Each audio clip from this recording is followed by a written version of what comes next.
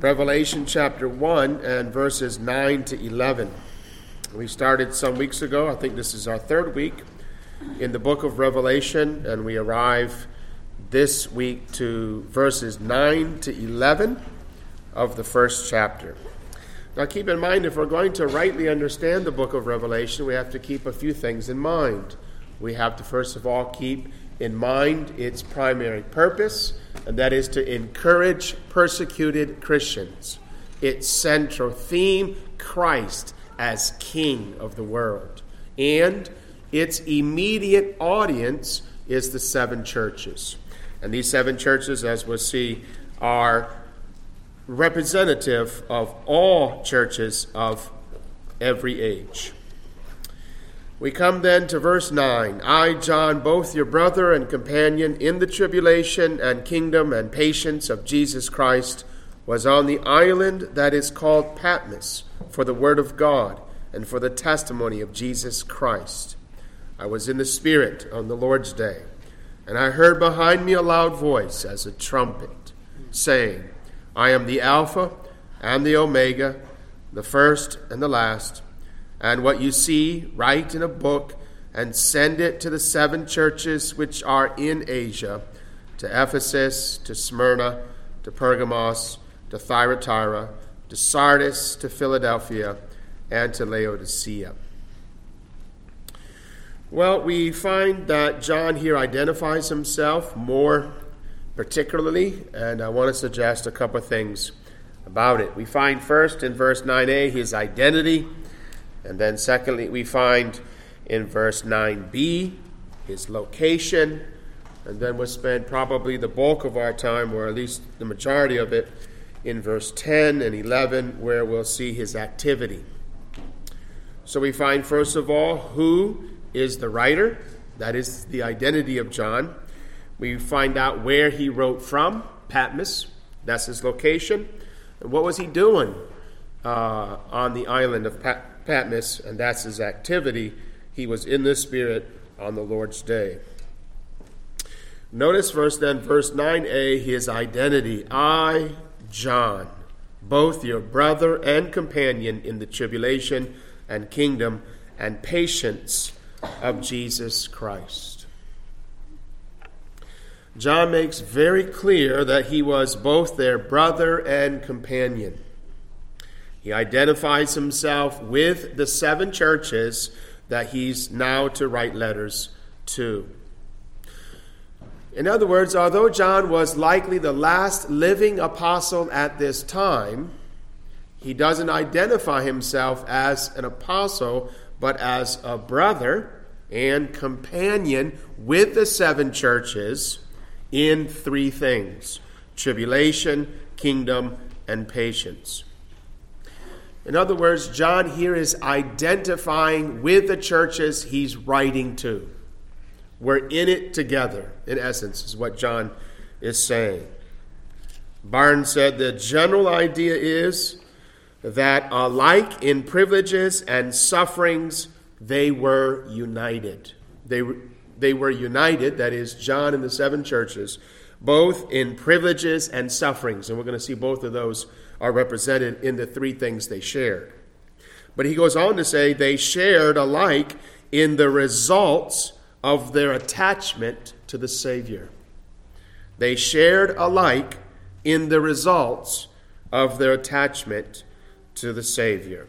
He was their fellow brother and companion in three things: tribulation, kingdom, and patience.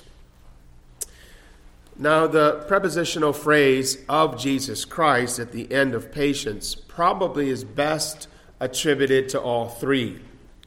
It's the tribulation of Jesus Christ, the kingdom of Jesus Christ, and patience of Jesus Christ. And let us go through them quickly in turn. First, tribulation. That is, it was tribulation faced because of Jesus Christ. It wasn't the tribulation that was brought upon them by Jesus. It was the tribulation they endured for the sake of Jesus. In other words, John, as well as the seven churches, was suffering hardship because of his allegiance to Christ. And thus we find at the outset that John, as well as the seven churches, were tribulation saints. Every Christian is a tribulation saint. Every Christian must enter the kingdom of God through much or great tribulation. There are not some tribulation saints and then others who are not. Now, there are some who have to endure more tribulation, like the Christians in China at present. They're enduring more tribulations. And those Christians in the first century, the primary audience of John, were enduring more tribulation than we are. But nevertheless, we're all in the tribulation of Jesus Christ, brother. We're all in this world enduring tribulation for the sake of Jesus Christ. And then secondly, there's the kingdom of Jesus Christ. Though he was suffering and enduring mistreatment, though he was in the tribulation isn't something that we're waiting for. He was in the tribulation. He was also and simultaneously in the kingdom. He was a citizen of two realms. He was in this world. He was a citizen of the world. And thus he was the object of ridicule and hatred. And at the very same time, he was a citizen of the kingdom of Christ. And thus he was an heir of eternal life. He was royalty in one sense, and he was despised and hated in another sense. Brethren, we all live in two cities at the same time. We are all citizens of this world, and thus we are tribulation saints, and at the same time we're citizens of the kingdom of Jesus Christ, and thus we're heirs of eternal life. The kingdom of Jesus Christ. Only Christians are part of the kingdom of Jesus Christ. Now that doesn't negate, that doesn't deny that in some sense Christ is king over the kingdoms of this world. Remember, we refer to that as his kingdom of power. All authority has been given to me in heaven and earth. Christ sits as sovereign over the kingdoms of the world. He's the King of kings. And yet there's a peculiar kingdom that we call his kingdom of grace. And only those who've been made willing in the day of his power are citizens of that kingdom. And they don't cease being citizens of this world, though they're no longer citizens of the kingdom of darkness, but nevertheless they live in the kingdom of this world, and they're hated and they're despised, all the while being citizens of the kingdom of Jesus Christ. And then thirdly, there's the patience of Jesus Christ. John was not only a companion with the seven churches in suffering and in reigning, in suffering and in the kingdom, in tribulation and the kingdom, but also in the patience of Jesus Christ. Now, the word translated patience means fundamentally endurance, perhaps even perseverance. We could render it either way. Patience, endurance, or perseverance. It's the endurance of Jesus Christ. It's the perseverance of Jesus Christ. And it can mean one of two things, and I suggest probably both. It can mean the patience, endurance, or perseverance that Jesus himself illustrated in his life. He endured through the tribulation of this world. Okay, so we're all citizens of the kingdom of grace as Christians.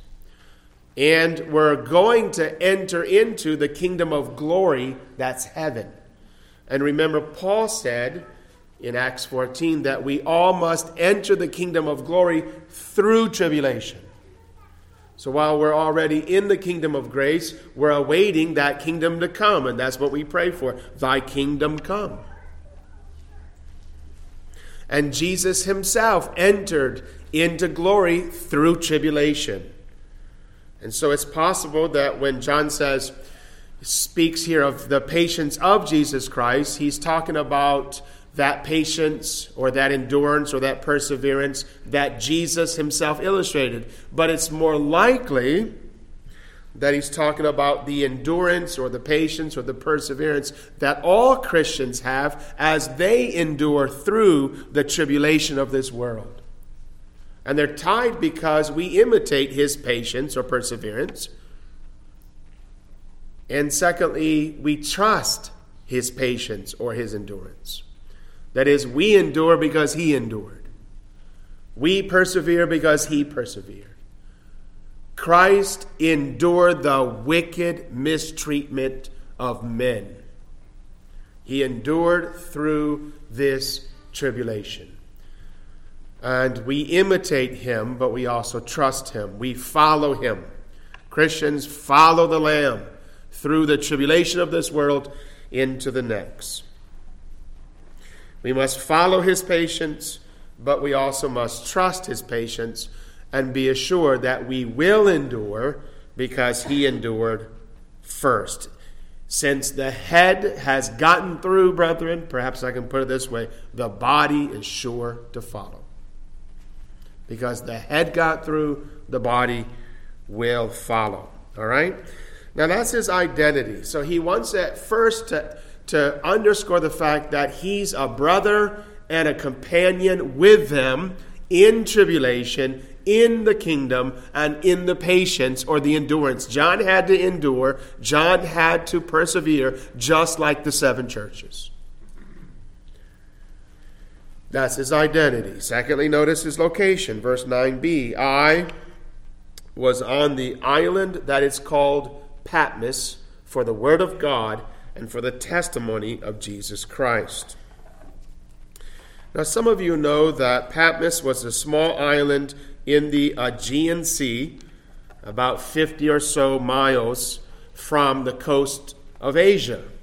And so these churches that John is writing to, they're approximately 50 or so miles from him as he's writing to them. And he's exiled to this lonely, desert-like island because, John says, of the word of God and testimony of Jesus Christ. In other words, he was exiled as punishment. We don't know how many other Christians, or if there were other Christians with him, exiled on the island of Patmos. It's very likely there were. We don't know that, but we do know he was there, and he says he was there as a punishment. They sent him there, they exiled him there to this island, and tradition has it that there he would spend his last days. Barnes put it like this: no place could have been selected for banishment which would accord better with such a design than this. In other words, there was no better place to banish him, to punish him, being that the island was a lonely, empty place. He goes on to say, lonely, desolate, barren, uninhabited, seldom visited. It had all the essentials which could be desired for a place of punishment. It was a perfect place to banish somebody, to punish them. So John was far from having a vocation on the island of Patmos. He was there suffering. He was there suffering for two closely related reasons: for the word of God and for the testimony of Jesus Christ. That is, he bore witness to Christ as revealed in the word. Why did they hate him? Why did they banish him? Here's why. They hated the word. And brethren, surely we know that this country is fast becoming a place that is no longer tolerant for the word. I just saw in the news here somewhat recently a preacher was booted from his church because he put on the sign outside that sodomy is still a sin, men are still women, and marriage is still forever, or something like that. And his own churchman booted him out. Well, the world here has booted John out.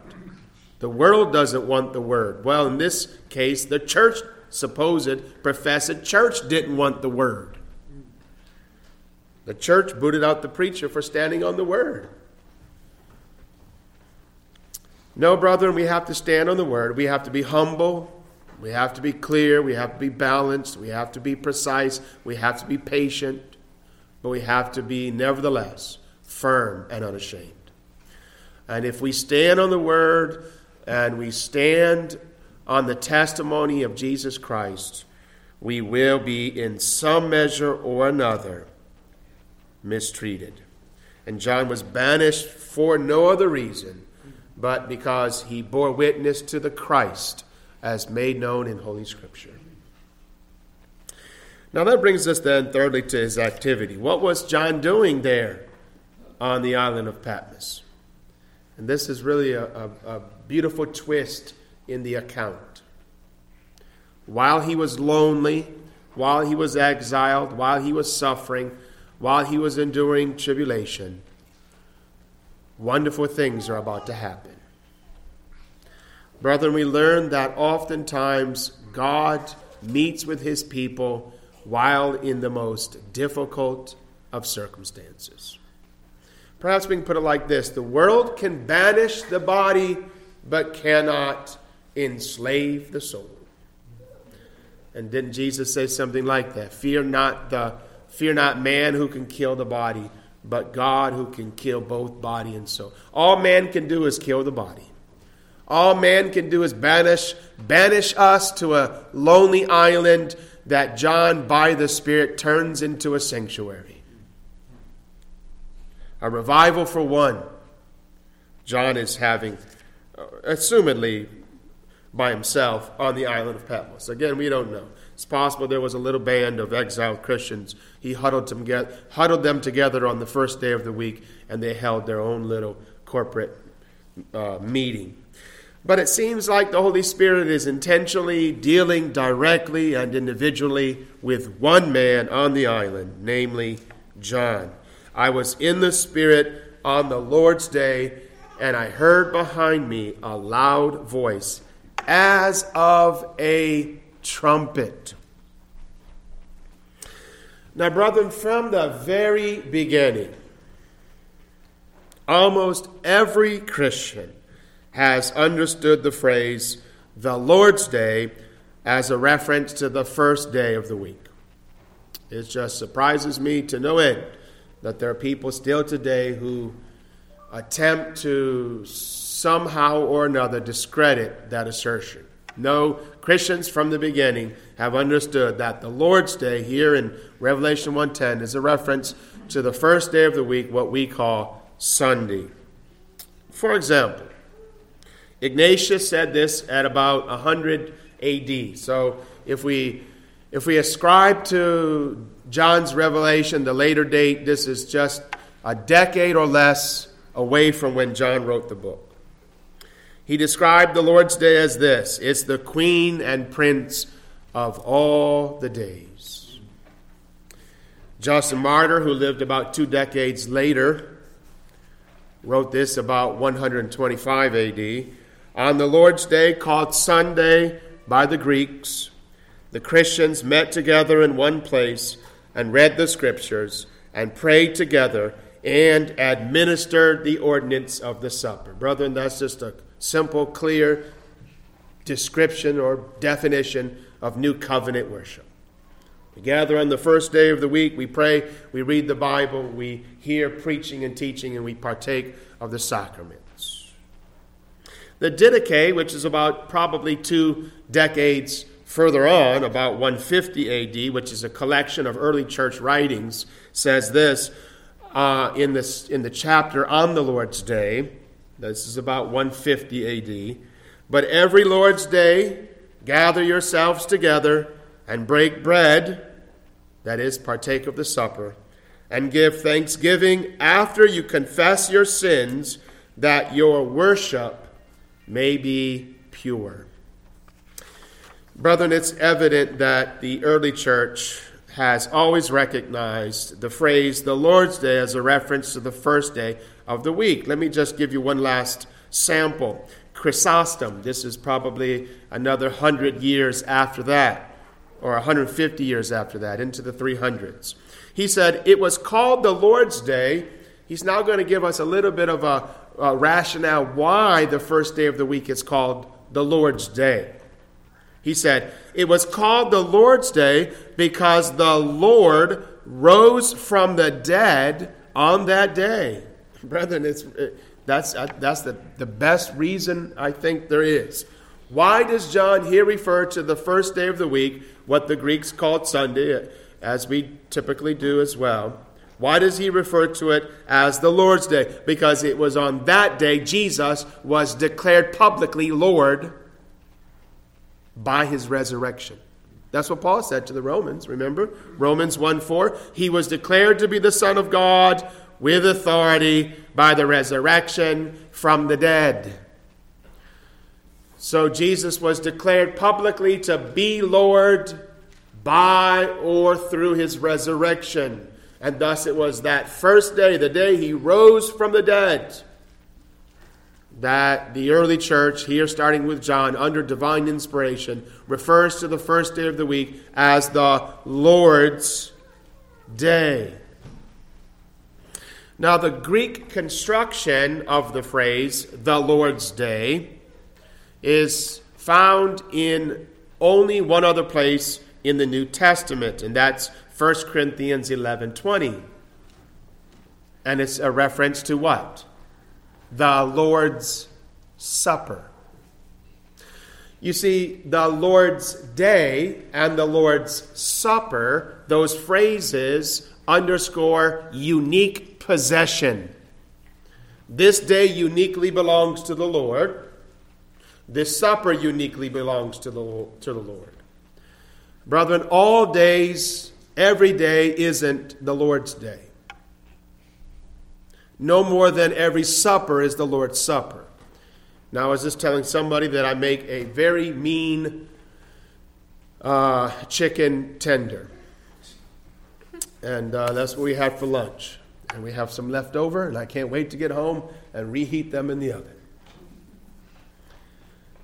Or let me put it this way. On my birthday, which was yesterday, we always go to the same Chinese buffet. You go from 2 to 3:30, and it's only $5.99, all you can eat. And it was a nice meal as usual. It was a wonderful supper. But brethren, it wasn't the Lord's Supper. And I had a wonderful day. But it wasn't the Lord's Day. If every day is the Lord's Day, no day is the Lord's Day.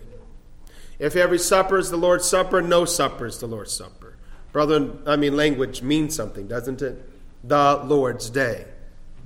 That means there's a day in the new covenant that uniquely belongs to the Lord. The next question, what day is that? Well, again, from the beginning, the Christian church has always recognized that it's the first day of the week, the day in which Jesus Christ was raised from the dead. But what was John doing on the Lord's Day? He says, I was in the Spirit on the Lord's Day. Now, here comes a more difficult question, perhaps. What does John mean by being in the Spirit? Well, I want to suggest that to be in the Spirit refers to being controlled by the Spirit or under the divine influence of the Spirit. Now, obviously, with regards to John, he was uniquely in the Spirit so as to receive special visions. In fact, I think there's 3 more occasions in Revelation where he says he's in the Spirit. Let me just show you them very quickly. Look at chapter 4:2. Immediately I was in the Spirit, and behold, a throne set in heaven, and one sat on the throne. So in all of the occasions, ours, first Revelation 1:10, and then the other 3, all 4 of them, when John's in the Spirit, he's seeing something by way of vision. The Holy Spirit is communicating to him truth about God and about Christ. So this is the second use in chapter 4:2. The third one is a little further away in chapter 17, verse 3. So he carried me away in the Spirit into the wilderness, and I saw. And he's going to get this tremendous vision about a woman sitting on a scarlet beast, which was full of names and blasphemy, having 7 heads and 10 horns. That's the third. The fourth and final is in chapter 21, verse 10. And he carried me away in the Spirit to a great and high mountain and showed me the great city, that is the church,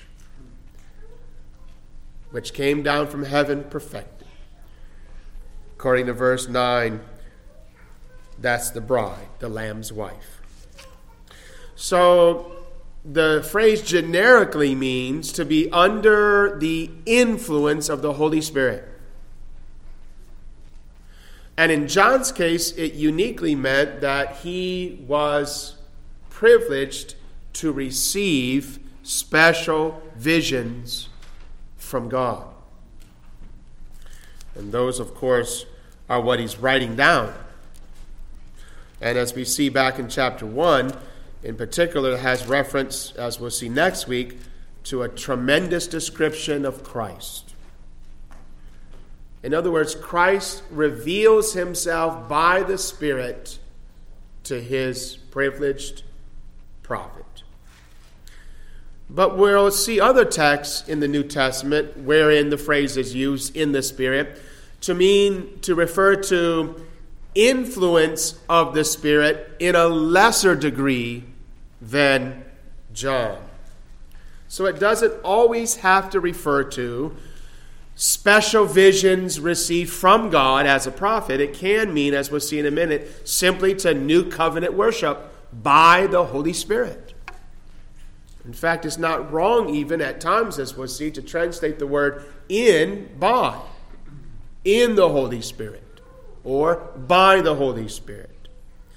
So John was here in the Holy Spirit. That means to say he was worshiping by the Holy Spirit, who was showing to him divine truth.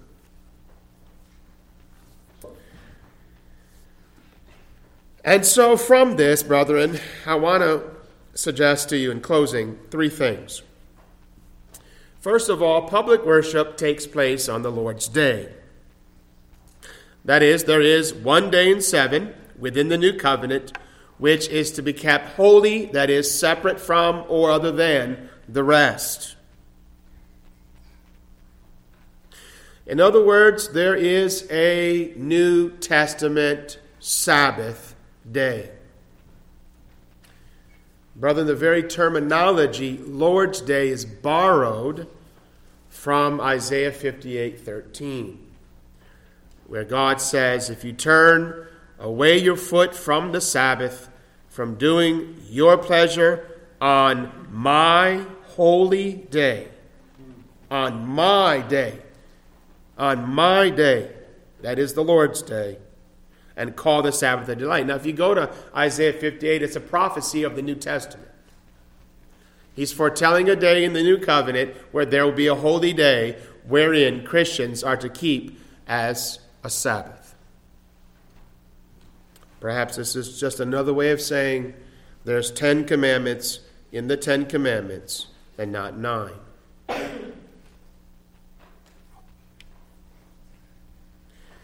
But brother, we have to keep in mind, even though the first day of the week is the Lord's Day, which by inference means it's not our day, it's the Lord's Day. But nevertheless, the Scriptures teach us that it's to be viewed and to be experienced as a divine blessing and gift from God. It's a gift from God, the Lord's Day, or the weekly Sabbath. It's a gift from God to man, whereby man is enabled to rest from his vocational labors and to worship God formally. Brother, and I've never understood it, and I never will, why so many Christians fight against God's good gifts. When we were younger, or when the kids were younger, we always took Monday off. And Monday was always family day. It was, back then, it was just the 4 girls and me and Mom, me and Ange. And so it was basically what the girls called Daddy-Daughter Day. It was Daddy-Daughter Day. And every day they had me at home, and they would see me, and we would spend time together. But on the other days, no, sweetie, Daddy can't play with you today. I have to go to work. You have to go to school. But on Mondays, there was no school and there was no work. It was all theirs. Or perhaps I can say I was all theirs. Well, brethren, that's exactly what the Lord's Day is. We get God every day. We get to walk with Him every day. But we get Him all day on Sunday. Sunday is Daddy-Daughter Day. Listen to how Jesus put it like this. Look at the end of Mark 2. Mark 2. Verse 27. And He said to them, the Sabbath was made for man, and not man for the Sabbath. Therefore the Son of Man is also Lord of the Sabbath. Now, when Jesus says that the Sabbath was made for man, He means Adam. There was a Sabbath, a weekly Sabbath, that predated the covenant with Israel. There was a Sabbath embedded in the very fabric of creation. It was made for Adam, not for the nation, by the way. It doesn't say the Sabbath was made for Israel. It says Sabbath was made for man. That is Adam. But notice what He says, and not man for the Sabbath. Now, why does He say that? Because if you go back and read the previous verses, you'll find that the religious leadership, the Pharisees, had distorted the Sabbath. And they filled it up with a bunch of man-made restrictions. And what Jesus is saying is, from the beginning, you've missed it, because from the beginning the Sabbath was given to man as a blessing. It was given to man as a blessing. It was given to man even in a sinless, perfect world. Brethren, if Adam had a weekly Sabbath in paradise, how much more do we need it in this fallen world, in this tribulation? The Sabbath was made for man. It was made to be a blessing to man. And man wasn't made for it. In other words, the Pharisees had flipped it on its head. And so when Jesus came out of the tomb, He brought with Him a weekly Sabbath, washed and rinsed from all, not only of the Pharisaical perversions, but also all of the old covenant restrictions, as He does with every other law. He brings the purity of that moral decalogue that was in Adam's heart, in perfection, in paradise, and in shadow even after he fell. He brings it with Him up from the grave, brethren. When He comes out of the grave, He brings with Him the purity of that decalogue. And then He writes it in our hearts as New Covenant Christians. Stripped of its perversions and distortions, but also He fulfills all of the Old Covenant legal aspects of it, as He does with every other commandment. And that's why the civil and judicial aspects of all the commandments don't continue into the New Covenant one for one. They only come with a abiding equity. Jesus fulfilled all of that. And now He writes it upon the hearts of every New Covenant believer. And the very essence of it is very simply: cease from vocational labors and worship God. That's what he puts in our hearts, brethren. And John, here he is, all lonely and exiled, and yet, as a Christian man, he sets apart this first day of the week in commemoration to his Savior's resurrection. Public worship, secondly, is in spirit and truth. John 4:24, God is spirit, and those who worship him must worship in spirit and truth. Now, I think all of our translations here capitalize the first spirit. God is spirit. And then they do not capitalize the latter one, and I think rightly. Because God is spirit, we must worship him with our spirits and in truth, as he's revealed. But surely, brethren, if we're to worship with our spirits, that necessitates we worship by the influence of the Holy Spirit. Perhaps I can put it like this: New Covenant worship at its very core is worship with spirits, in truth, by the Spirit. In fact, that's exactly what we have. If you look back, for example, to Philippians 3 and verse 3, where we have a description of New Covenant Christians and their worship. For we are the circumcision. That is, we are the truly circumcised. We are those who've had our hearts changed. For we are the circumcision who worship God in the Spirit. And I think all of your translations have Spirit capitalized. If not, you should just pencil over it, because it's talking about the Holy Spirit. For we are the circumcision who worship God in the Spirit, and we rejoice in Christ Jesus, and we have no confidence in the flesh. Brother, this is a tremendous threefold description of every true Christian. Well, perhaps we could say there's a fourfold description. We're the true circumcision. We worship in the Spirit. We rejoice in Christ. That term rejoice, means to boast. It really means that our confidence is in him. And then there's the fourth, because our confidence or our boasting is in Christ, we have no confidence in the flesh. That is, we no longer trust our works, our deeds, or our pedigrees. I don't trust the fact that I was raised in a Christian home. I don't trust the fact that I was raised in this country as an American. I don't trust the fact that I've done all these good things. I don't trust the fact that I was natively a Jew or a Gentile or rich or poor, black or white. Brother, it doesn't matter when it comes right down to it. Because a true circumcised person, a New Covenant Christian, is one who has been circumcised in the heart, who worships God now by the power of the Holy Spirit, who puts all of their faith and confidence and joy in Christ, and they put no confidence in the flesh.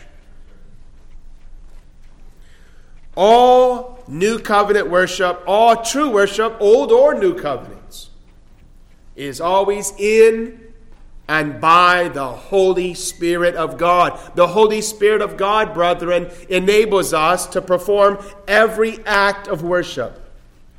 Well, we could even widen that, couldn't we, and say He enables us to perform every good deed. Because remember, we walk how? In the Spirit. Everything we do is by the Spirit, brother, and that certainly includes worship.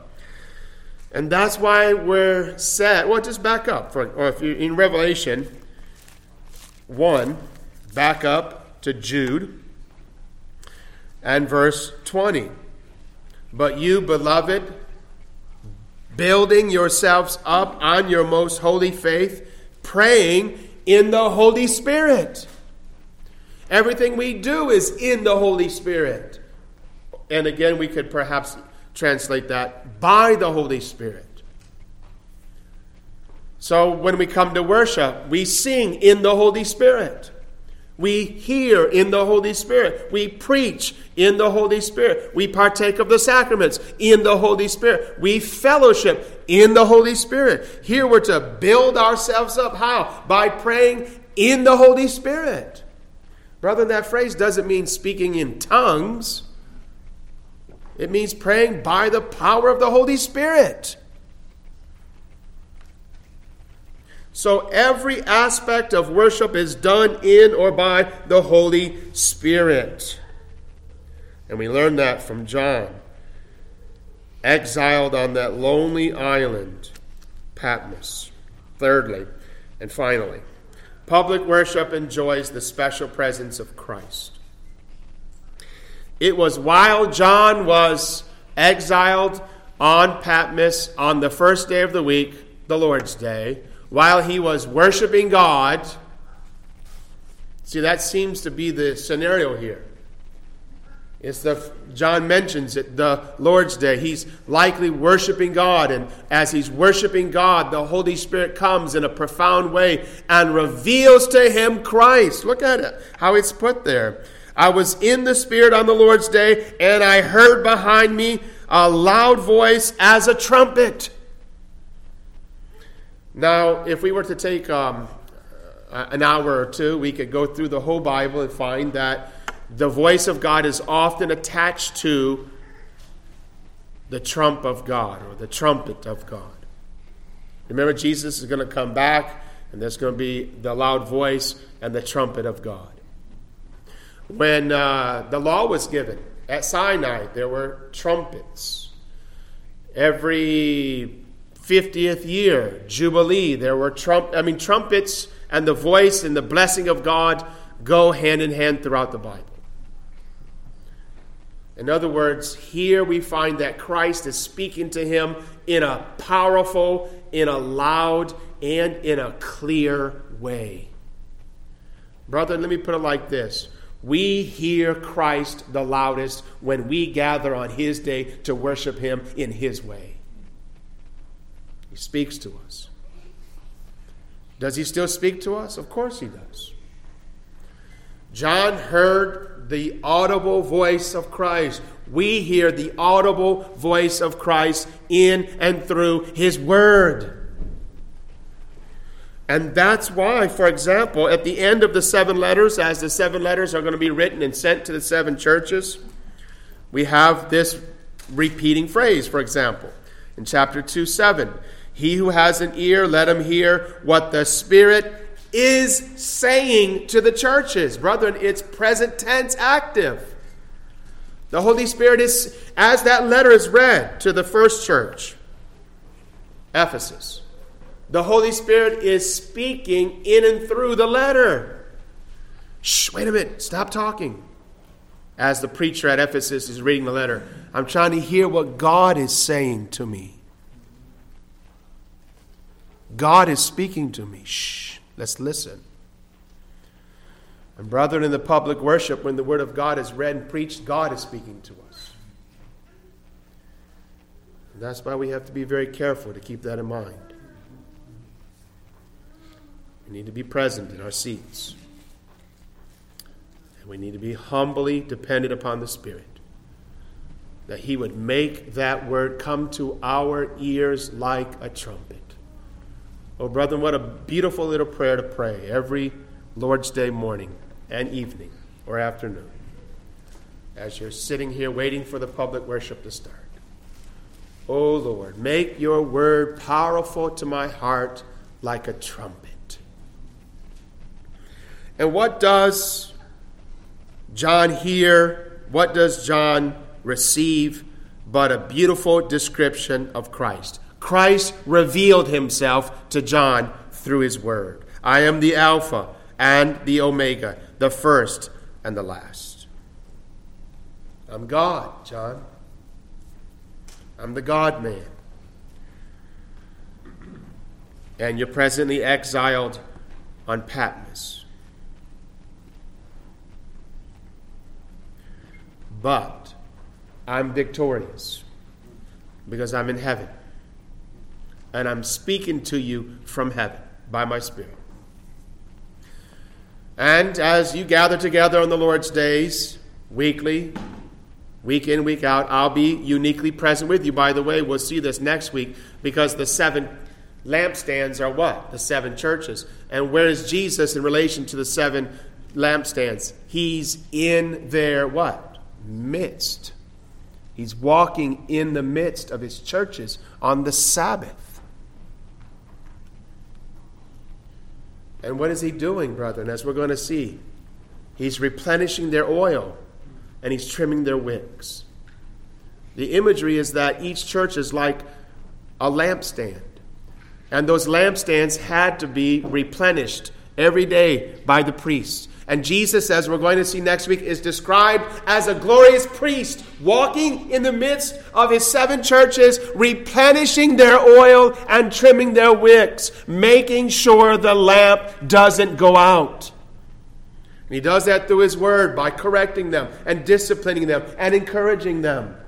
Brother, this is what he's telling John. John, you're all alone. Yes, it looks bleak, it looks difficult, it looks dark. But as the head of the church, I've endured, and since I've endured or persevered, then you too, as my body of necessity, as he said to his disciples, will be where I am. You'll be where I am, brethren. That's the whole point, right? Why do we come to church? Why do we gather every single Lord's Day? But to worship God in the Spirit and to hear the voice of Christ, and to be encouraged that as my Savior has endured, so shall we.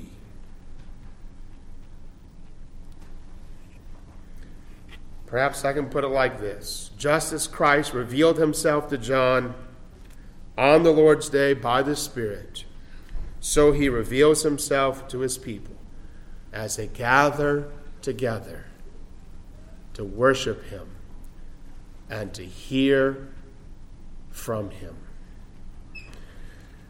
Well, brethren, I hope that encourages you and excites you not to grow weary in well-doing, but to make the first day of the week the best day. In the words of Ignatius, the Queen and Prince of all days, may we not grow weary in well-doing. Well, let us stand and close our time of devotion by singing a hymn, 309.